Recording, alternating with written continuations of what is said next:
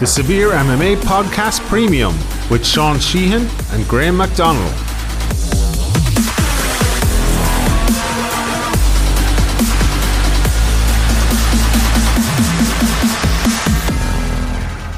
What is up, everybody? Welcome back to another edition of the Severe MMA Podcast. And today is a preview of the Darren Till versus Robert Whittaker card. UFC on ESPN 14. Wikipedia tells me it is the last fight on Fight Island. We said last week on the podcast, and we said a couple of weeks ago, that we'd do a preview and a review for all of these cards on Fight Island. So here we go. If you're not signed up to Patreon, please sign up. Patreon.com/Severe MMA Podcast. We're kind of halfway maybe to our goal. So if you sign up there, you can keep us going. We'll have more podcasts and more free podcasts and more content up there as well. And we've 3 or 4 podcasts up there every week, and even more on some big weeks for the pay-per-views and everything like that. And thanks everyone who's already signed up. We appreciate you all. Fair play to you. Graham, how are you? How's your week been? How was your night last night? Were you delighted to see Liverpool winning lifting the Premier League trophy at midnight on a Wednesday in July? Yeah, it was great. Yeah, it was great. In front of no people. Well, like, only 40 or 50,000 be able to get in there anyway, so the experience would be similar enough for 99% of the people anyway. That's true. So it was good to finally do it. It was good to do it in after an exciting, high scoring game as well, with a lot of quality goals. And Chelsea kind of had a lot to play for. Liverpool kind of didn't, but they still, it's still in a way it helped Man United, which is always annoying, but we don't really worry about them anymore, because they're just kind of like that tier below. Yeah, but we're that tier below, but we'll improve as well. Man United into third now. We're coming for you next year when you're with your old decrepit players falling around the place. Your old 30-year-old players, all Solskjaer and his tactical brilliance. Yeah, he's beaten Klopp this year. He's beaten everyone. He's beaten fucking Pep Guardiola 4 times. When did he beat Klopp? Okay, maybe he didn't beat Klopp. He drew a Klopp. Fuck it, these things happen anyway. Yeah, shows a lot of respect when Man City put out a half-full team against Man United.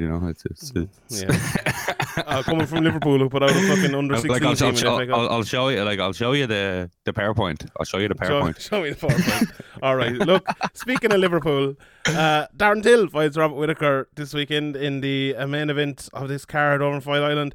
And before we get into that, a little bit about Fight Island, because we haven't really been talking about it on the podcast so much. Someone asked the question over in the Q&A, and I talked about it a bit, but I'm interested to hear what you say.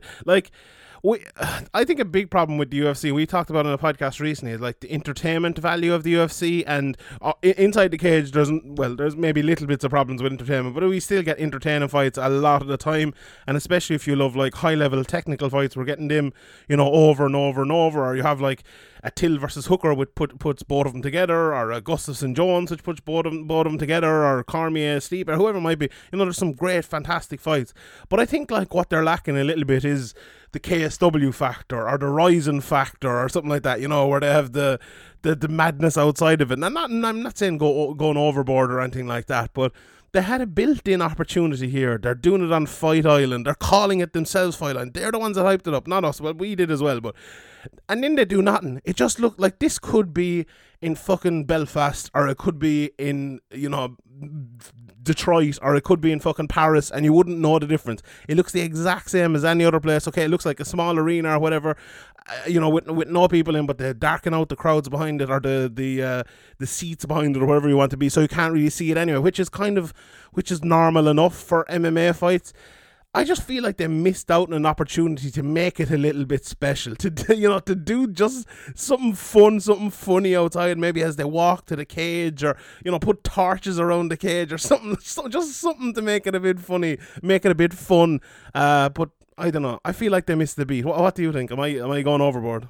I know what you mean, but I think that it's basically just that they're getting paid to do these shows by Abu Dhabi, so they're just going to do them and try to make it kind of special. But it doesn't, for me, it doesn't come across that. It just comes across as another fight on TV. It doesn't have any specialness to it. I don't know how, little things like that maybe, but I don't know how they could really make it too different.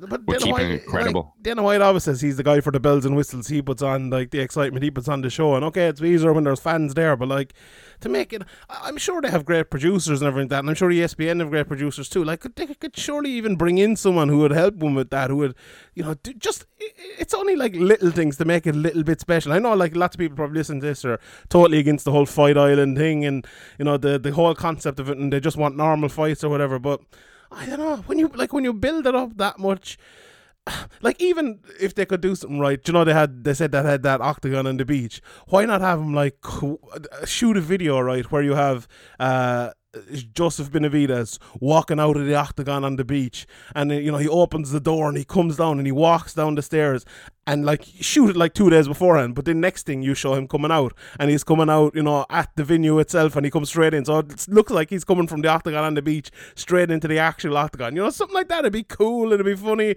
You could make a thing out of it, and you could make it a little bit more special, and so we'd remember this. Like if we look back, said the next time Darren Till fights, and I look back and I rewatched his fight to have like a technical perspective or whatever on his performance, I'm not going to even know it with Fight Island. Like even UFC 200, it's UFC 200 because they have the yellow cage. There's a little bit different. People hated the yellow cage. That yellow cage was off-putting though. Like all them like changes when you're actually watching the fight, I would be I'd agree with that against. as well, yeah, I'd agree with that. But like you can do things outside of the cage that make it a little bit more special.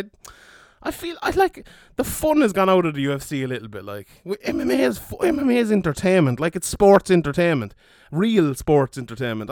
We just need to make it a little bit entertaining. I think they missed out on a beat like that. But look, there's a side of it as well, as you mentioned there. They got paid by Abu Dhabi. That article came out, and I think it was Lawrence Epstein. I think he's the COO maybe of the UFC, but he's one of the top money men anyway in the UFC.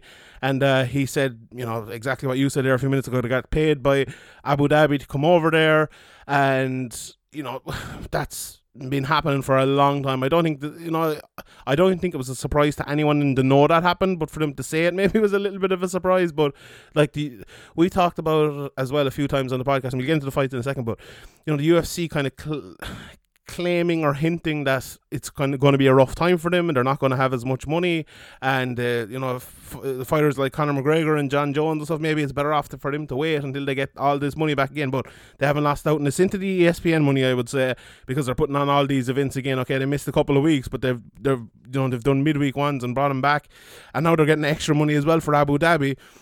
From Abu Dhabi, even to make up for the crowds being missing. So to the UFC, I don't know, I'm sure they've missed out a little bit, and merchandise and all of that sort of stuff at the venue, and people paying in at the venue as well. But they've done pretty well for themselves, haven't they? Like it's an interesting time for the UFC, isn't it? Because I think they tried to spin it kind of a poor mouth there for a while, but they kind of let themselves down, and kind of let their fighters down as well in another way by what they've done. But do you think after all of this, maybe it'll be a chance for McGregor and Jones and all them to maybe come back? Yeah, well, I think, obviously the heads of ESPN and Disney and all them are definitely going to want those big fights. Like they're just happy at the moment with coronavirus going on to have any fights to be taken over. But as time goes on and things resume normality, they're going to want these big shows that when they bought this company were happening. At the time there was a couple of 2 or 3 even huge shows every year, and they can be forgiven, definitely forgiven this year with all the unprecedented shit going on. But they're definitely going to want to start making those huge gate receipts of over 10 million that they were getting and things like that, and these huge pay-per-views. And obviously they'd be very happy with if some of the numbers that we're hearing for the recent shows, the recent pay-per-views are true, then they'll be very happy with those numbers. But I think they'd probably be a bit wary that maybe that's because people are at home and all that stuff and it won't last. But the Masvidal thing, people saying he's a big star, he's a big bull, maybe he is, but no. I just doubt it somehow. No, he's not. Like I tweeted it there a couple of weeks ago. After Conor McGregor, COVID-19 is the biggest draw in UFC history. Like it genuinely is. It actually, like Masvidal, and I'm not saying Masvidal isn't the draw for this one fight. I actually think he bumped up the number hugely because those people staying at home needed someone like a Masvidal who's kind of caught their eye a little bit to bring it up. But I don't think Masvidal is a guy like, let's say if John Jones lost, his next fight would still be huge. McGregor lost, we've seen it, and his next fight was still huge a couple of times. Does Masvidal have that? it's different when you're a guy like McGregor who comes through and he has this invincibility factor in the UFC, and he loses to Diaz and he immediately fights him again, like, can he get it back? And then he does get it back, and and even after that, when he loses again against Habib, the Cerrone number is still big. Now with say John Jones, it's going to be the same thing. He has that invincibility factor. If he loses, I'm sure the next one will be even bigger, because look at the Gustafsson one. That wasn't a big one, but after that was even bigger because people thought he might lose. With Masvidal, I don't know, does he have that? Maybe if he fights McGregor, if he fights Diaz again, I think if he fights Diaz again, it'd be very interesting. But yeah, I would agree with you there. I don't think he's the biggest draw in the world. I think if that fight happened outside of COVID-19, I don't think it'd draw half as much. Literally, I'd say half as much. But it's an interesting topic, and it's interesting to see when the NFL, I think someone tweeted out last night, it's coming back in 56 days or something like that. Baseball is back, I believe, this week. I think NBA is coming back as well. So all the American sports are on the way back here in the next 2 months. When all of them come back, how well are the UFC fights going to sell? I would say a lot less, but maybe hearing, Masvidal's this big draw, he did all these numbers, will make people more interested in him. That kind of fake it till you make it kind of thing. I don't even know if these numbers are real. Like, maybe the UFC are doing a bit of that, and then ESPN are doing a bit of that. That if we say this guy is a big draw, that gets people to, maybe I'll pay attention to this guy. Yeah, sure. And he probably will get some kind of bump, because, like, obviously it's not ideal that he fought Usman and got dominated pretty much, but people can kind of forget about that, or short notice, bad style matchup, all that stuff.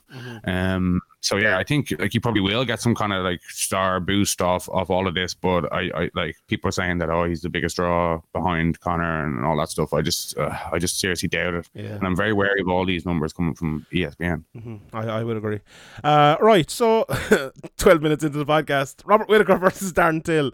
I watched a bit of tape on both of them. I did the rewatch this week for Whittaker versus Jacare, and it's okay, watching Jacare for a Till fight maybe wouldn't make much sense, but it was up on YouTube, so I said I'd do it, and it actually brought me to a different look at Robert Whittaker, because Whittaker, we see him a lot of time. I think what Whittaker is brilliant at is breaking the rhythm of his opponent. He's just fantastic at doing that. He's done it against almost everyone he's fought. Maybe Wonderboy and Adesanya, the only ones he kind of hasn't done it against.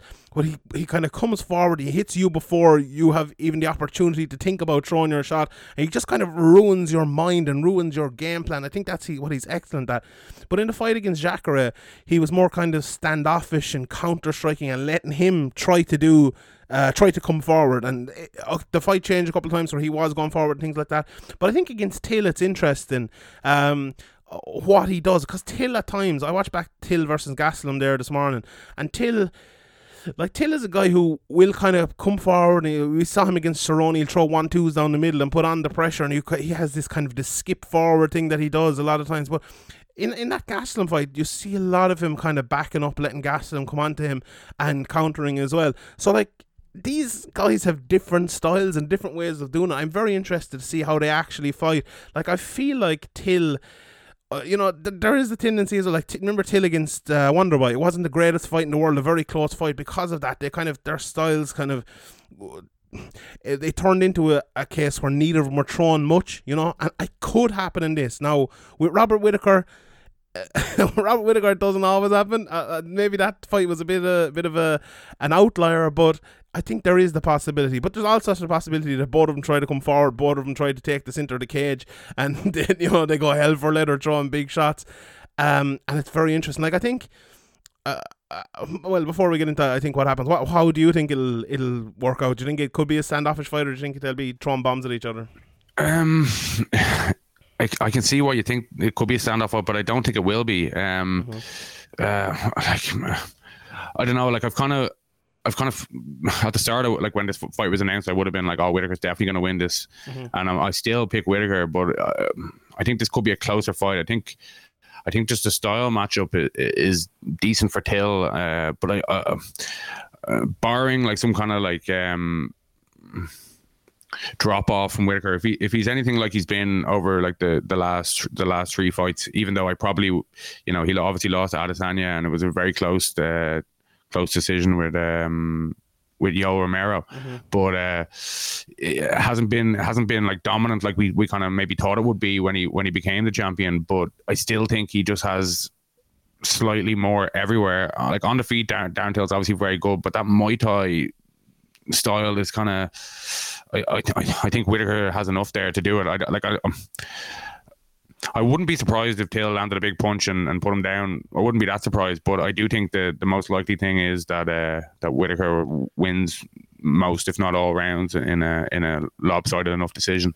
Yeah, I tend to agree with you. I think those are the two most likely outcomes. I think Till early could knock him out with a big shot, because Whittaker, like if Whittaker does fight this come forward fight where he's trying to put the pressure and try to break the rhythm of Till, which he normally does against fighters, that's brilliant, and it stops people from throwing shots, but it also encourages them to maybe throw shots earlier or to kind of step back, wait for you to come in and then counter you, which Darren Till is very good at, and he could knock him out. But watching all of Till's fights, and especially that Gastelum fight, Till looks tired very quickly. You know, he's one of these guys that I don't think he has the best cardio in the world. And not saying, you know, he's useless or anything. And, you know, he can go 5 rounds. We've seen him before, but I feel like Whittaker over 5 rounds will be a lot better than Till. And if he fights a higher pace and doesn't get knocked out in the first 2 or 3 rounds, I think 4 and 5 will be very, very tough for Darren Till, because we've seen Whittaker, he's well able to do it and well able to keep going.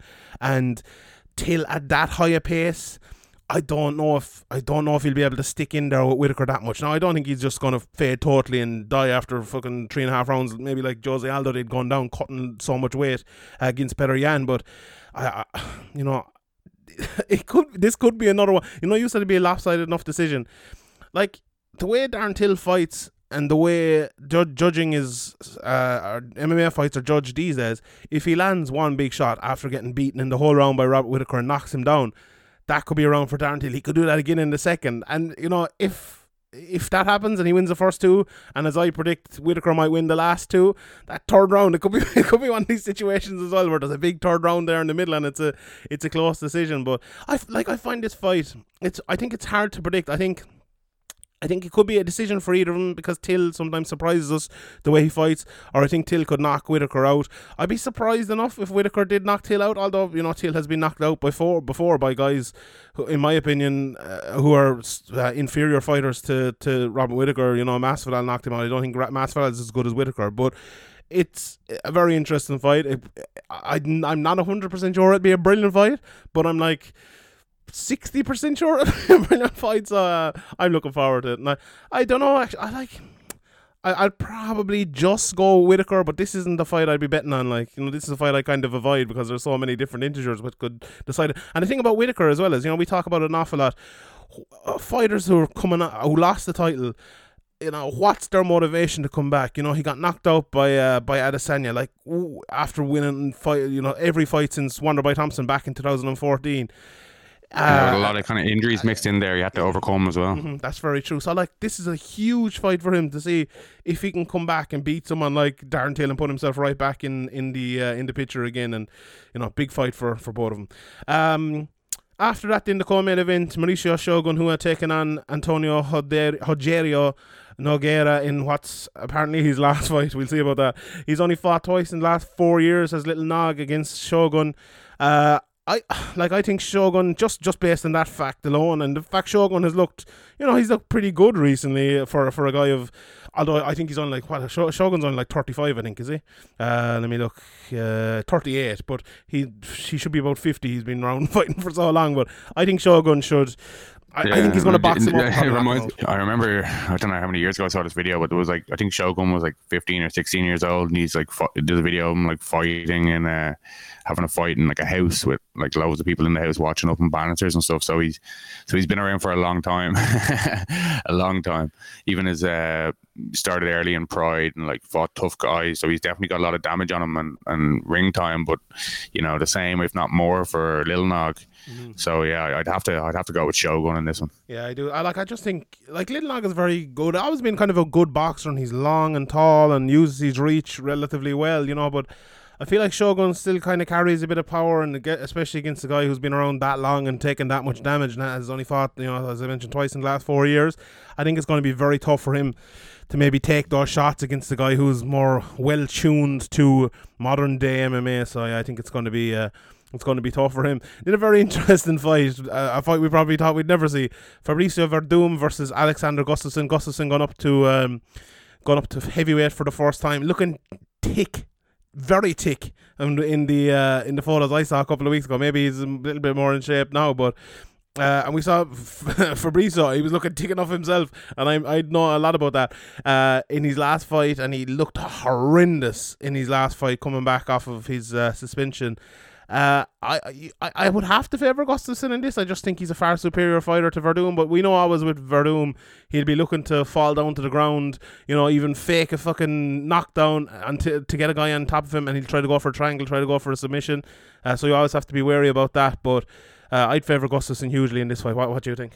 Yeah, I definitely would. I think a lot of times guys move up to heavyweight. It might be a bad idea, but with Gustafsson, he's always been such a big light heavyweight that I think he should have not too much of a problem here.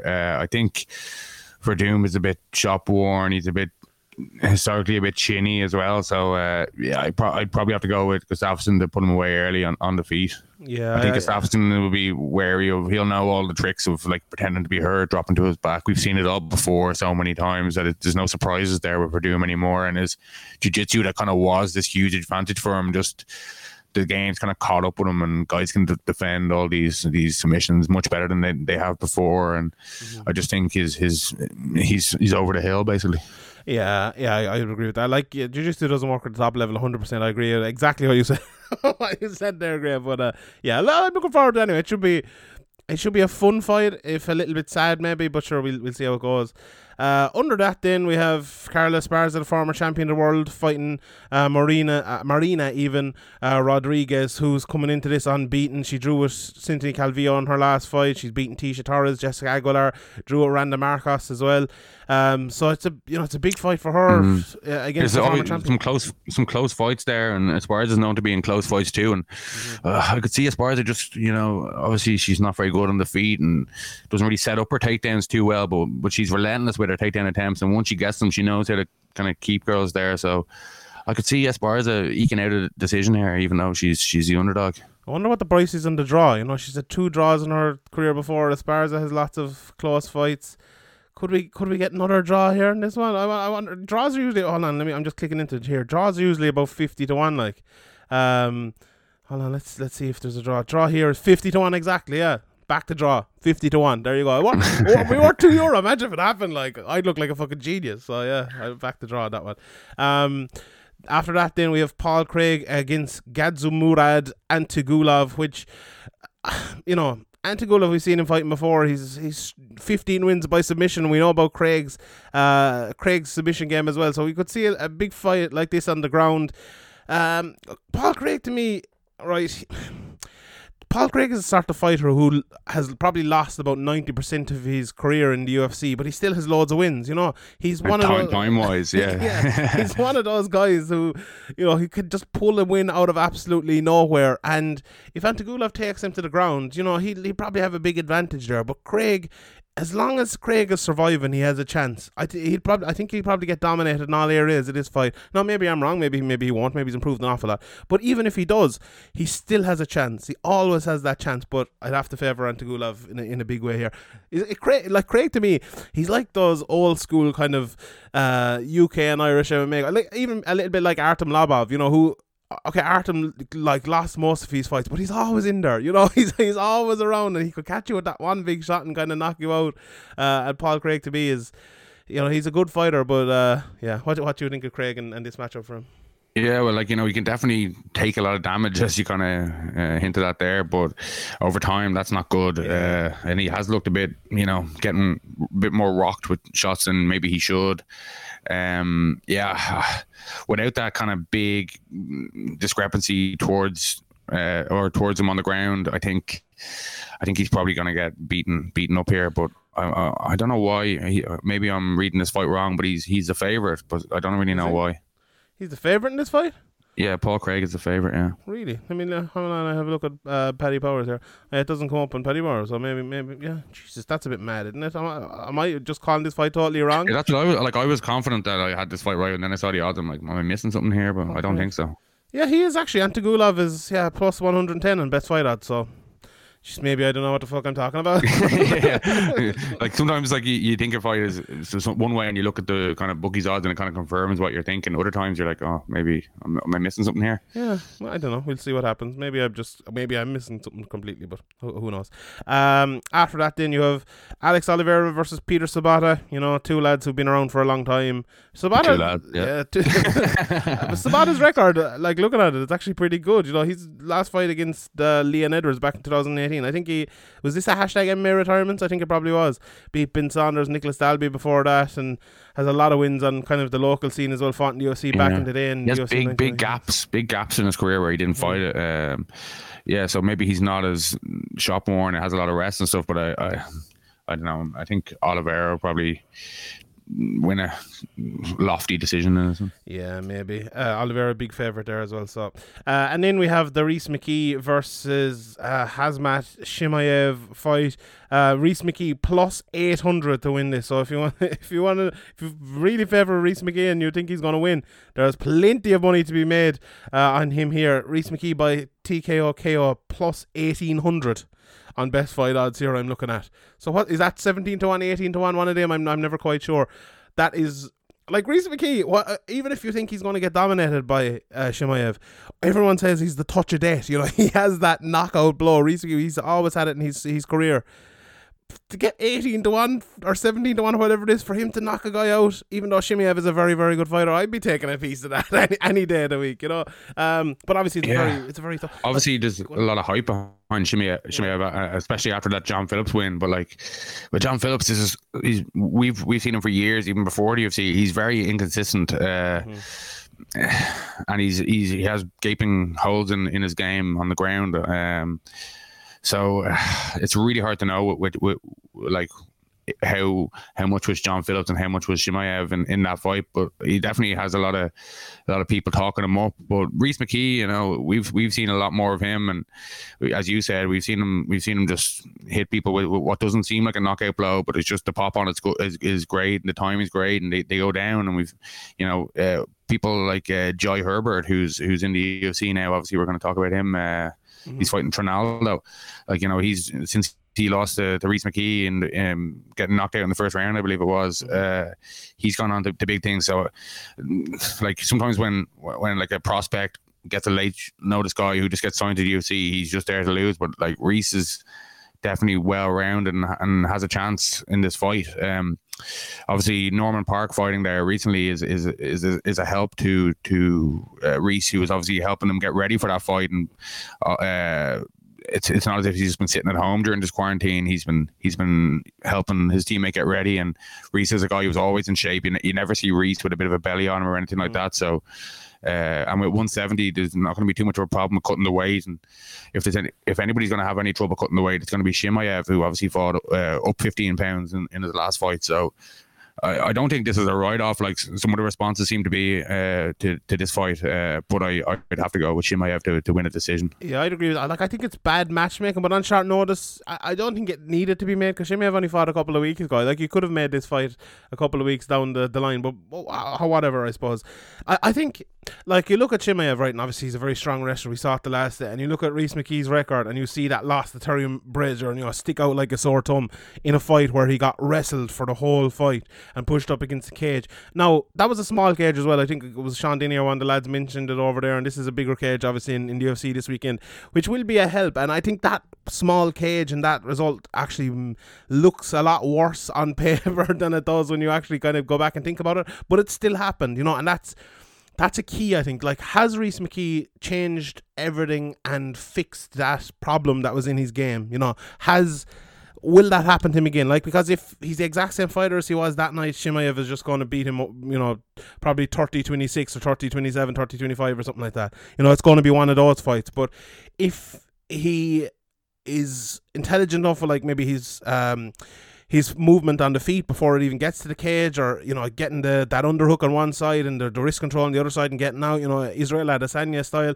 pulling him straight up. Like, Rhys is a big tall guy as well for that weight, even though, you know, he's fought down the weight, and I think that will benefit him. So if he's got those you know, locked down, He has every chance to win this fight. These odds are way off. And like, okay, it could be a 30-27 as I mentioned, but Rhys McKee is no joke. Rhys McKee against another guy who is what, 7-8 or whatever like that. He shouldn't be those odds. He's a very, very good fighter, and they say, don't they say historically if somebody's over, was it 5.5 or 6-1, that if you bet on them in the long term, historically they'll win.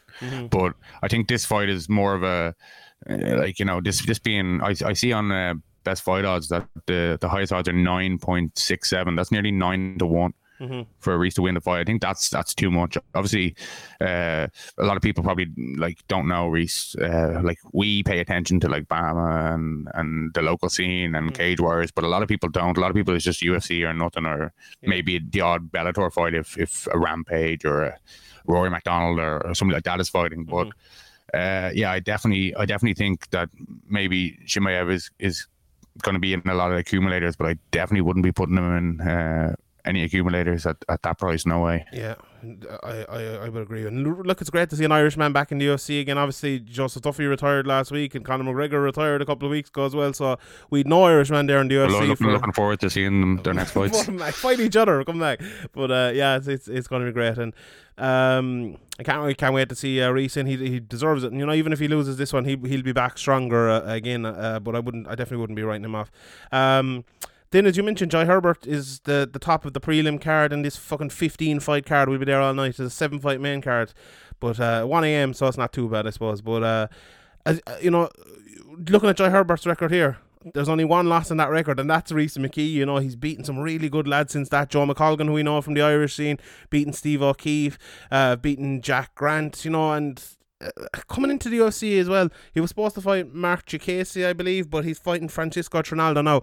Very tough matchmaking again, and this is even worse because this has been known for a few weeks or a few months, maybe even. I don't know. There's no explaining this one, but given someone like Jai Herbert, who's a very good fighter, and I'd probably favour him to beat Trinaldo, but close enough. I don't understand this matchmaking. Do you think Joe Silva would have done this? I know you're a big fan of Joe Silva's matchmaking, but I can't see Joe Silva doing matchmaking like this. What do you think? Yeah, I know what you mean. It's definitely a hard fight, even if you win, to look good in. If Trinaldo is anywhere near what he was when he fought 6 months ago or less, which he probably will be.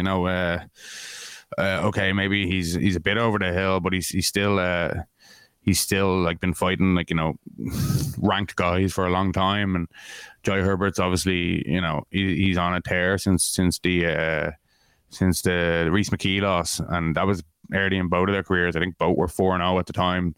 It's nearly 4 years ago. You can kind of nearly forget about that at this stage, but it's definitely no easy entry into the UFC. And we all these guys coming from the European scene, even back to the Duke and Wah, and all of them, they haven't been given kind of a nice entry fight that maybe you mentioned Joe Silva would have given them back in the day. But yeah, there's a lot more fight cards now. There's probably not time to think and study these guys and make a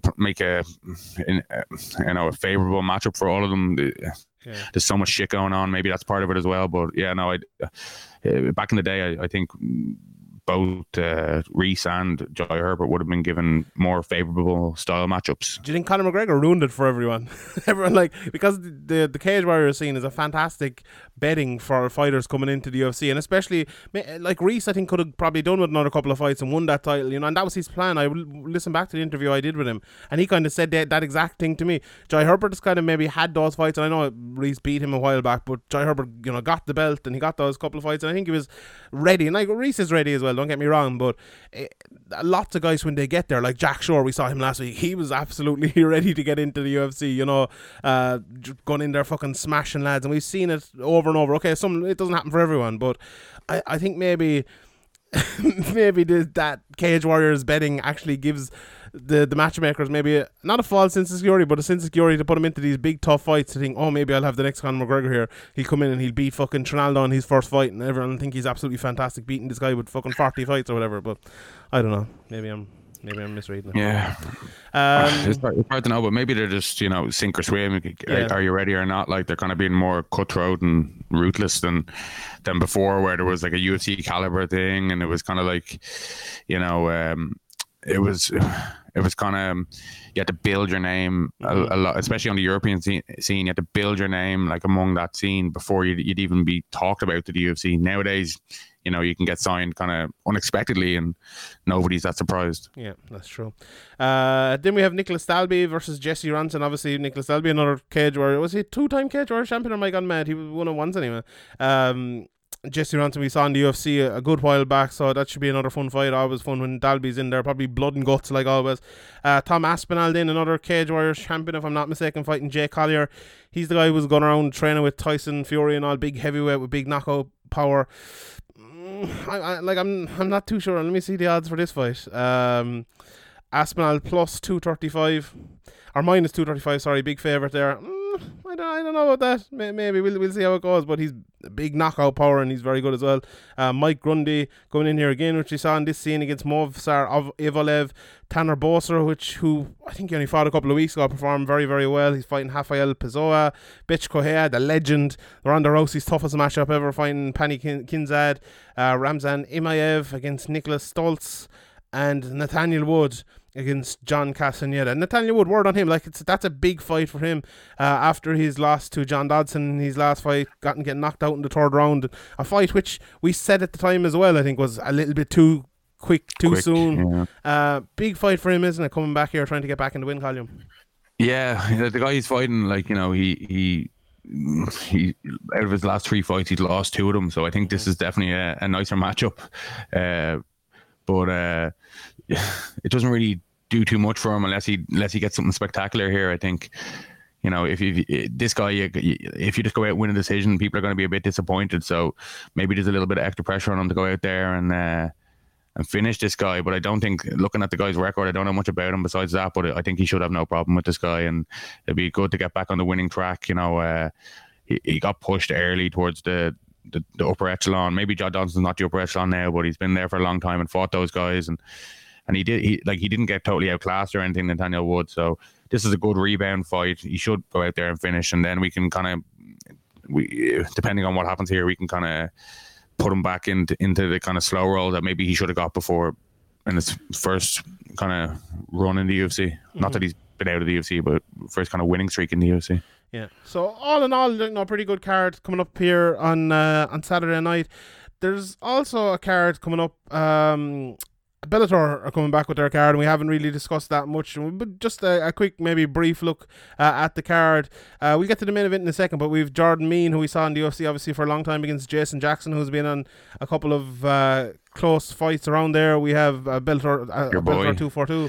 Who's my boy? Jordan Jackson, is it? Jason Jackson? Aaron Pico, yeah, my boy, fighting Solo Hatley Jr. We have Jake Smith, who was on the podcast last week, fair play to him, and a couple of other fights as well. What do you think of Aaron Pico coming back as well? You know, he's 5-3 now in his career. For everyone who's saying he's the potential GOAT, won his last fight, lost the 2 before that, obviously fighting Henry Corrales and Alan Barrocks, which is, you know, tough fight for your career, for anyone. But he fought back in January, so it's not that long of a layoff, and good to see him come back 8-2 against Solo Hatley Jr., who, you know, obviously don't know that well. So maybe that's a good sign. He's no big wins in his record or anything like that. So good to see Aaron Pico back, isn't it? Yeah, it is. Yeah, like, I definitely wouldn't write him off yet, but he definitely needs more of these Solo Hatley matchups than Adam Boric matchups at this early stage of his career. Mm-hmm. Yeah, 100%. And in the main event, Sergio Pettis against Ricky Bandejas. Sergio Pettis obviously made his Bellator debut back in January, and it was at the same card as the Pico, where he got a knockout in the first 3 minutes or so of that one. And then Ricky Bandejas, who we saw over in Ireland here, fighting against Franz Malambo, and he got the knockout there as well back in February. So 2 guys with not that long a layoffs for a promotion that's been gone for a long time. James Gallagher called the winner of this fight out on Instagram, I believe, the other day. But this is a big fight for the division, because like there's been a lot of talk with James Gallagher and with Brian Moore and all those guys getting a fight with one of these. And obviously Franz Malambo had the chance. He was doing really well against Ricky Bandejas until it went really badly, I suppose. But Sergio Pettis is a guy who I think will do very well in Bellator just because he's such a steady, technical, very good fighter. And against Ricky Bandejas, you know, we saw Franz Malambo touching him up a good bit. And I think Sergio Pettis, I don't think Sergio Pettis is as kind of long and languid and has the same sorts of abilities as Franz Malambo. Very different and obviously very good in his own way. Don't get me wrong, but I feel like Sergio Pettis will just have too much of a technical advantage over Ricky Bandejas, and he won't get knocked out, and he won't take that big blow from Bandejas, maybe that Malambo did. But good fight though, all the same. How do you think it'll go?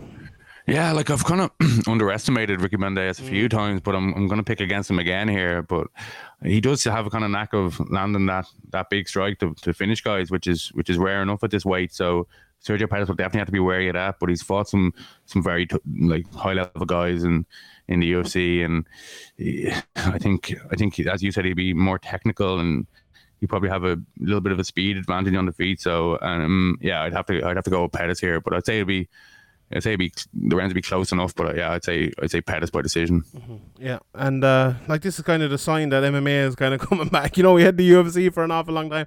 I see here in Tapology, just looking, there's an LFA card as well tomorrow. There's an Invicta coming up in a week, and we had one not too long ago as well. There's a One Championship card, another LFA card. The Contender Series is coming back in 12 days from now as well. So it's MMA is getting back a bit to normal, even though America is still in a fucking state. But sure, I don't know. Maybe it's a discussion for another day. But there's talk that Las Vegas might be shutting down again. But hopefully that doesn't happen, and hopefully everyone's over there is safe first of all, and then the UFC can keep putting on cards. But Bellator going to Mohegan Sun, and I think it was Showtime Boxing as well said yesterday that they're going to be going to the Mohegan Sun as well. So that's kind of going to be their home base for all of those cards and for all of those fighters. So hopefully it can be done safely there, and hopefully everything can be done well and good, and we can keep the fights going, keep the fights rolling. So a big weekend of MMA, Friday night, Saturday night, late ones, both of them. The Bellator one, as well as I reported the other day, is on Sky Sports, and obviously the UFC on BT Sports as well. I think the Bellator card is a 3 a.m. start, so late one there, and 1 a.m. for the UFC, so not so bad. Right, we'll end it there, Graham. We're not going to talk about you getting called out again for your judging holier than thou attitude. Yeah, a few people have called me out actually. I got really mad there the other day. You know, did you see that fucking clip that MMA Fighting put up, just talking absolute shit about judging, and then Din Thomas was on it as well, and just blabbing. Oh my god, like the thing about, like, the problem is it's fighters and coaches and all, they're the ones that with actually the holier than thou attitude towards it, because they think they know the rules of the sport without even reading them. Like, if they read the rules of the sport, if they sat down for an hour, read the rules of the sport, they would understand it and be able to talk about it way better than me, because I don't have that experience of being in there. I don't know what it's like to be stuck in a rear naked choke or getting punched in the face or anything like that, but they just won't do that.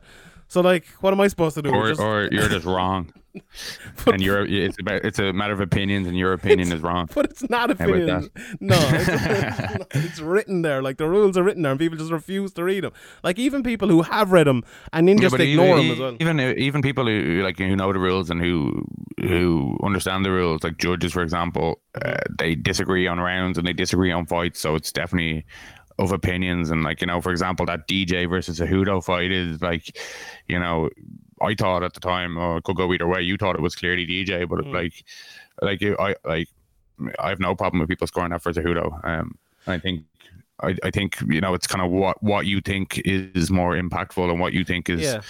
There's definitely a lot of that going on, and a fight like that where there's two really fast guys and a lot of stuff happening, it's especially hard to judge. So I think there's definitely some fights where people are like calling it a robbery or calling for a guy to win that definitely didn't win, but I don't think that's a good example. Yeah, but okay, fair enough. We forget about that for. But your point there about it being about opinions, see, that's an odd thing to say, because you'll take that in two different ways. Like, if you have an opinion, Alexander Gustafsson fights Verdum, and the first round comes out, Gustafsson knocks him down, and Verdum gets him. Hold on a second.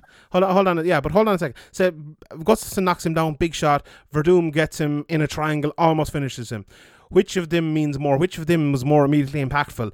Judge A might say the knockdown. Judge B might say the submission.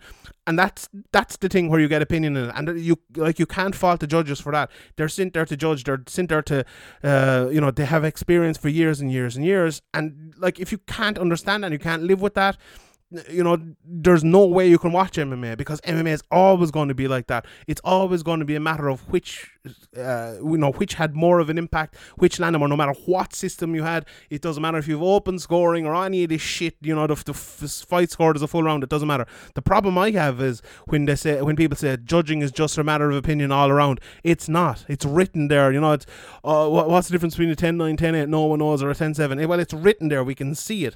There's an actual criteria written that we can look and we can see what constitutes a 10-8 and what constitutes a 10-7. Some people could watch it around. You for example would score a 10-8, and Ben Carledge, for example, would score a 10-9 because in your opinion, the impact of the little tiny things that the fighter losing 10-8 or 10-9 did in the round was greater or lesser than the other judge thought, and that's why people say it's obviously not all about opinions, but there's opinions all the time. You have to make these snap judgments in the moment, and it's your opinion of what happened. I think the biggest problem with MMA is not that, or MMA judging is not that, because we're both agreeing. One fighter either won a 10-8, one fighter either won a 10-9. The problem is the person who has never read the rules and saying the opposite fighter won it because he had octagon control and he was pushing that guy back. That's the problem, or the problem is saying that someone laid on top for 5 minutes of the round, but they got elbowed to shit, and the guy on the bottom obviously won the round because he elbowed him to shit, and they look and they go, but they controlled the octagon, they had the pressure for the whole fight, he was on top of him. How can you lose a round when you're on top for 5 minutes? That's the problem with judging. It's not a problem like if there's a very close round or a very close to a 10-8, 10-9 round and you disagree in it. There's always going to be disagreements. There's always going to be, and like the referees, the judges, they might have the different side of the cage. They mightn't see the right punch. They might think one shot is more impactful than another shot. Things like that are always going to. They might favor a style, or they might like. There's no way to solve that. There's no. I don't think that's favor style. I think, for example, when you were getting like some guys, like for example, they obviously think more of leg kicks or think more of body kicks than others, and all that stuff. I don't agree with that.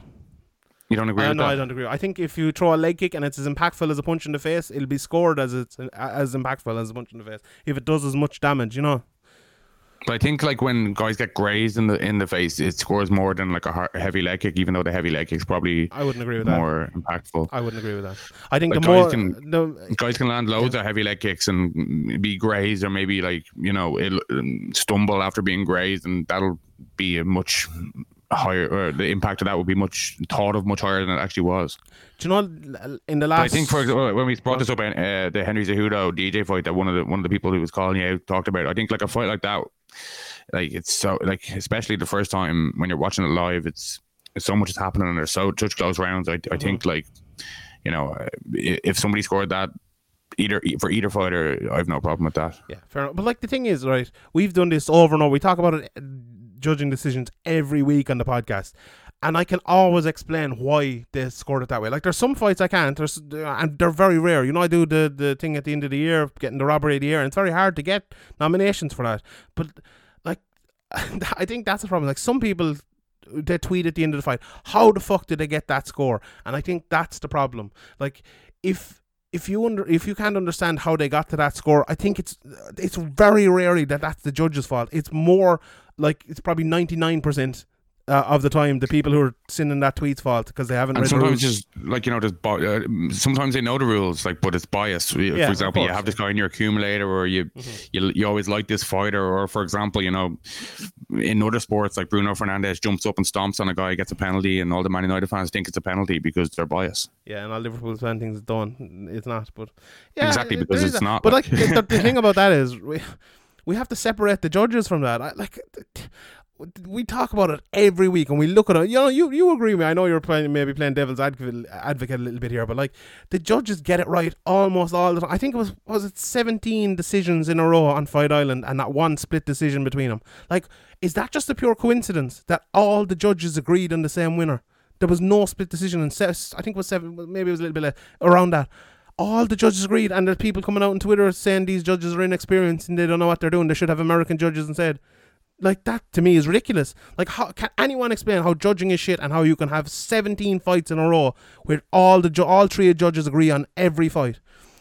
And you can was there rounds mixed in though that were different, or was it like there was it probably 30, was, but like 29? there was close rounds and all, but like I think there's no mistake in that. Like that's something you can't just have no rules and no regulations. It's all a matter of opinion, and you come to that. You have a stat like that. Like, I think it's also part that people like arguing about decisions and like refereeing decisions in football and rugby and MMA and boxing. It adds to the drama, and it adds to the, like, you know, people don't want to, like, for example, people don't want to admit that their pick was wrong. They just think, oh, the judges got it wrong. And like, I'm sure we've all been guilty of that. And like, you know, you're watching Ireland play rugby or watching Ireland play football or whatever, for example, and a 50-50 decision you'll think should go for you because the passion and the bias. And I think that's definitely in there as well. But there's definitely fights where rounds are so razor close that you could score them either way, and it depends what you kind of think was more impactful. And I definitely think that one that you got called out on, the DJ Cejudo one, even though like I could watch that back and think, oh yeah, you're right, DJ won that, I think it's close enough that somebody saying they think Cejudo win it is perfectly valid. That was a long time ago as well. Like that, you know, that was. And maybe I went to the internet never forgets, Sean. Yeah, but maybe I was showing my bias there a little bit towards you know, Demetrius Johnson, because I love a bit of Demetrius Johnson. But like, if I went back, I must go back and watch it again. It'd be an interesting one. Maybe I'll do it in the rewatch and I'll go back and watch it again. But like, that fight was 2018, so I think my ability to look at fights is better since it was back then. Not saying I'm perfect or anything. Like, but you're a Man United fan, so you're living in the past. So that's kind of... I'm not Man United in the future. No, what are you talking about? We're on the way. We're on the way up. We're getting better. But yeah, look. Anyway, I put out the call anyway to people if they wanted to talk about judging. Like, because I think even what we've had here in the last 5 minutes, I think that's good because it might encourage people to go and read the rules or look at fights in maybe a different sort of way and see. Like, even I put out that clip during the week after kind of talking to Ben and about, you know, the part about effective grappling and effective striking being written alongside each other in the unified criteria or the updated criteria. So like a knockdown that almost ends the fight is scored the exact same as a submission that almost ends the fight. Like, that's something that people might not understand or might not 100% get and think like effective grappling is just laying on top of someone when it's actually not. You know, laying on top of someone and I think it's also harder to judge for like a layman or a casual fan, for example, or somebody who like somebody's watching and you can kind of see like, oh, this guy's nearly knocked out just by wobbling around, falling around the place. But a submission, sometimes if you're not like a grappler yourself or watched a lot of grappling or a lot of MMA, you might not really know what's going on or how close it is, or you might be influenced by like a Joe Rogan screaming that something's close when it's not, for example, and all that stuff. 100%. And I think it's very important as well to see it from a judge's point of view. Like, sometimes we look at referees and like Kevin McDonald, you know, he falls on top of fighters and he gets caught up in the fights and all. Judges don't have that. Like, judges are sitting there and they're kind of cool and calm and they're looking very specifically for what they look at. You know, Luke Thomas did a video there during the week and he was talking about judging, and I think he made a couple of good points, and I wouldn't agree with most of them, but he made John Pollock, I think, said it as well on Twitter, you know, about looking at these fights and they're so complicated, and that the Volkanovski Holloway fight was such a complicated tactical fight that it's not unfair to give the judges the job to judge that. And I couldn't disagree with that more. Like, the judges are not looking at the tactics of the fight. You know, when I watch the fight, I'm saying like, oh, if Max Holloway throws this knee, it might be better. He should go for a takedown. You know, this guy should throw a spinning back kick. You know, I'm looking at the tactics of the fight as well as scoring, and it's very tough. The judges are looking at nothing but how impactful is that strike. How impactful is that takedown? Is he smashing him with that takedown? Am I going to score that takedown?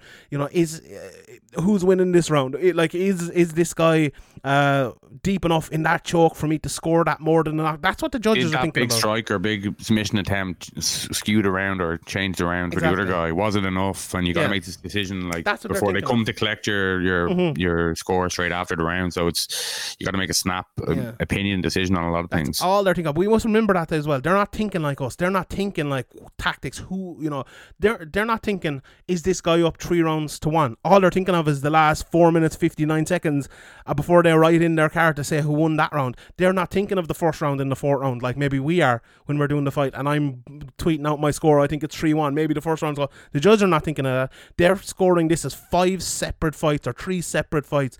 They hand it up after each round. That's the way they're. Well, I think we. All right, we're going to be a 5-hour podcast if we get into this, but I think we need to kind of put ourselves in their shoes a little bit more and think about it from the way they think about it, and think about it from the rules which they score via. And I think if you do that, it makes a lot of these decisions a lot more explainable to you as someone who maybe looks at it from an unbiased point of view. But anyway, look, that was fun. As we should leave it on as your favorite judge said, we wouldn't trust you to judge a hot dog eating contest. So don't listen to Sean. We'll see you on Sunday. Good luck.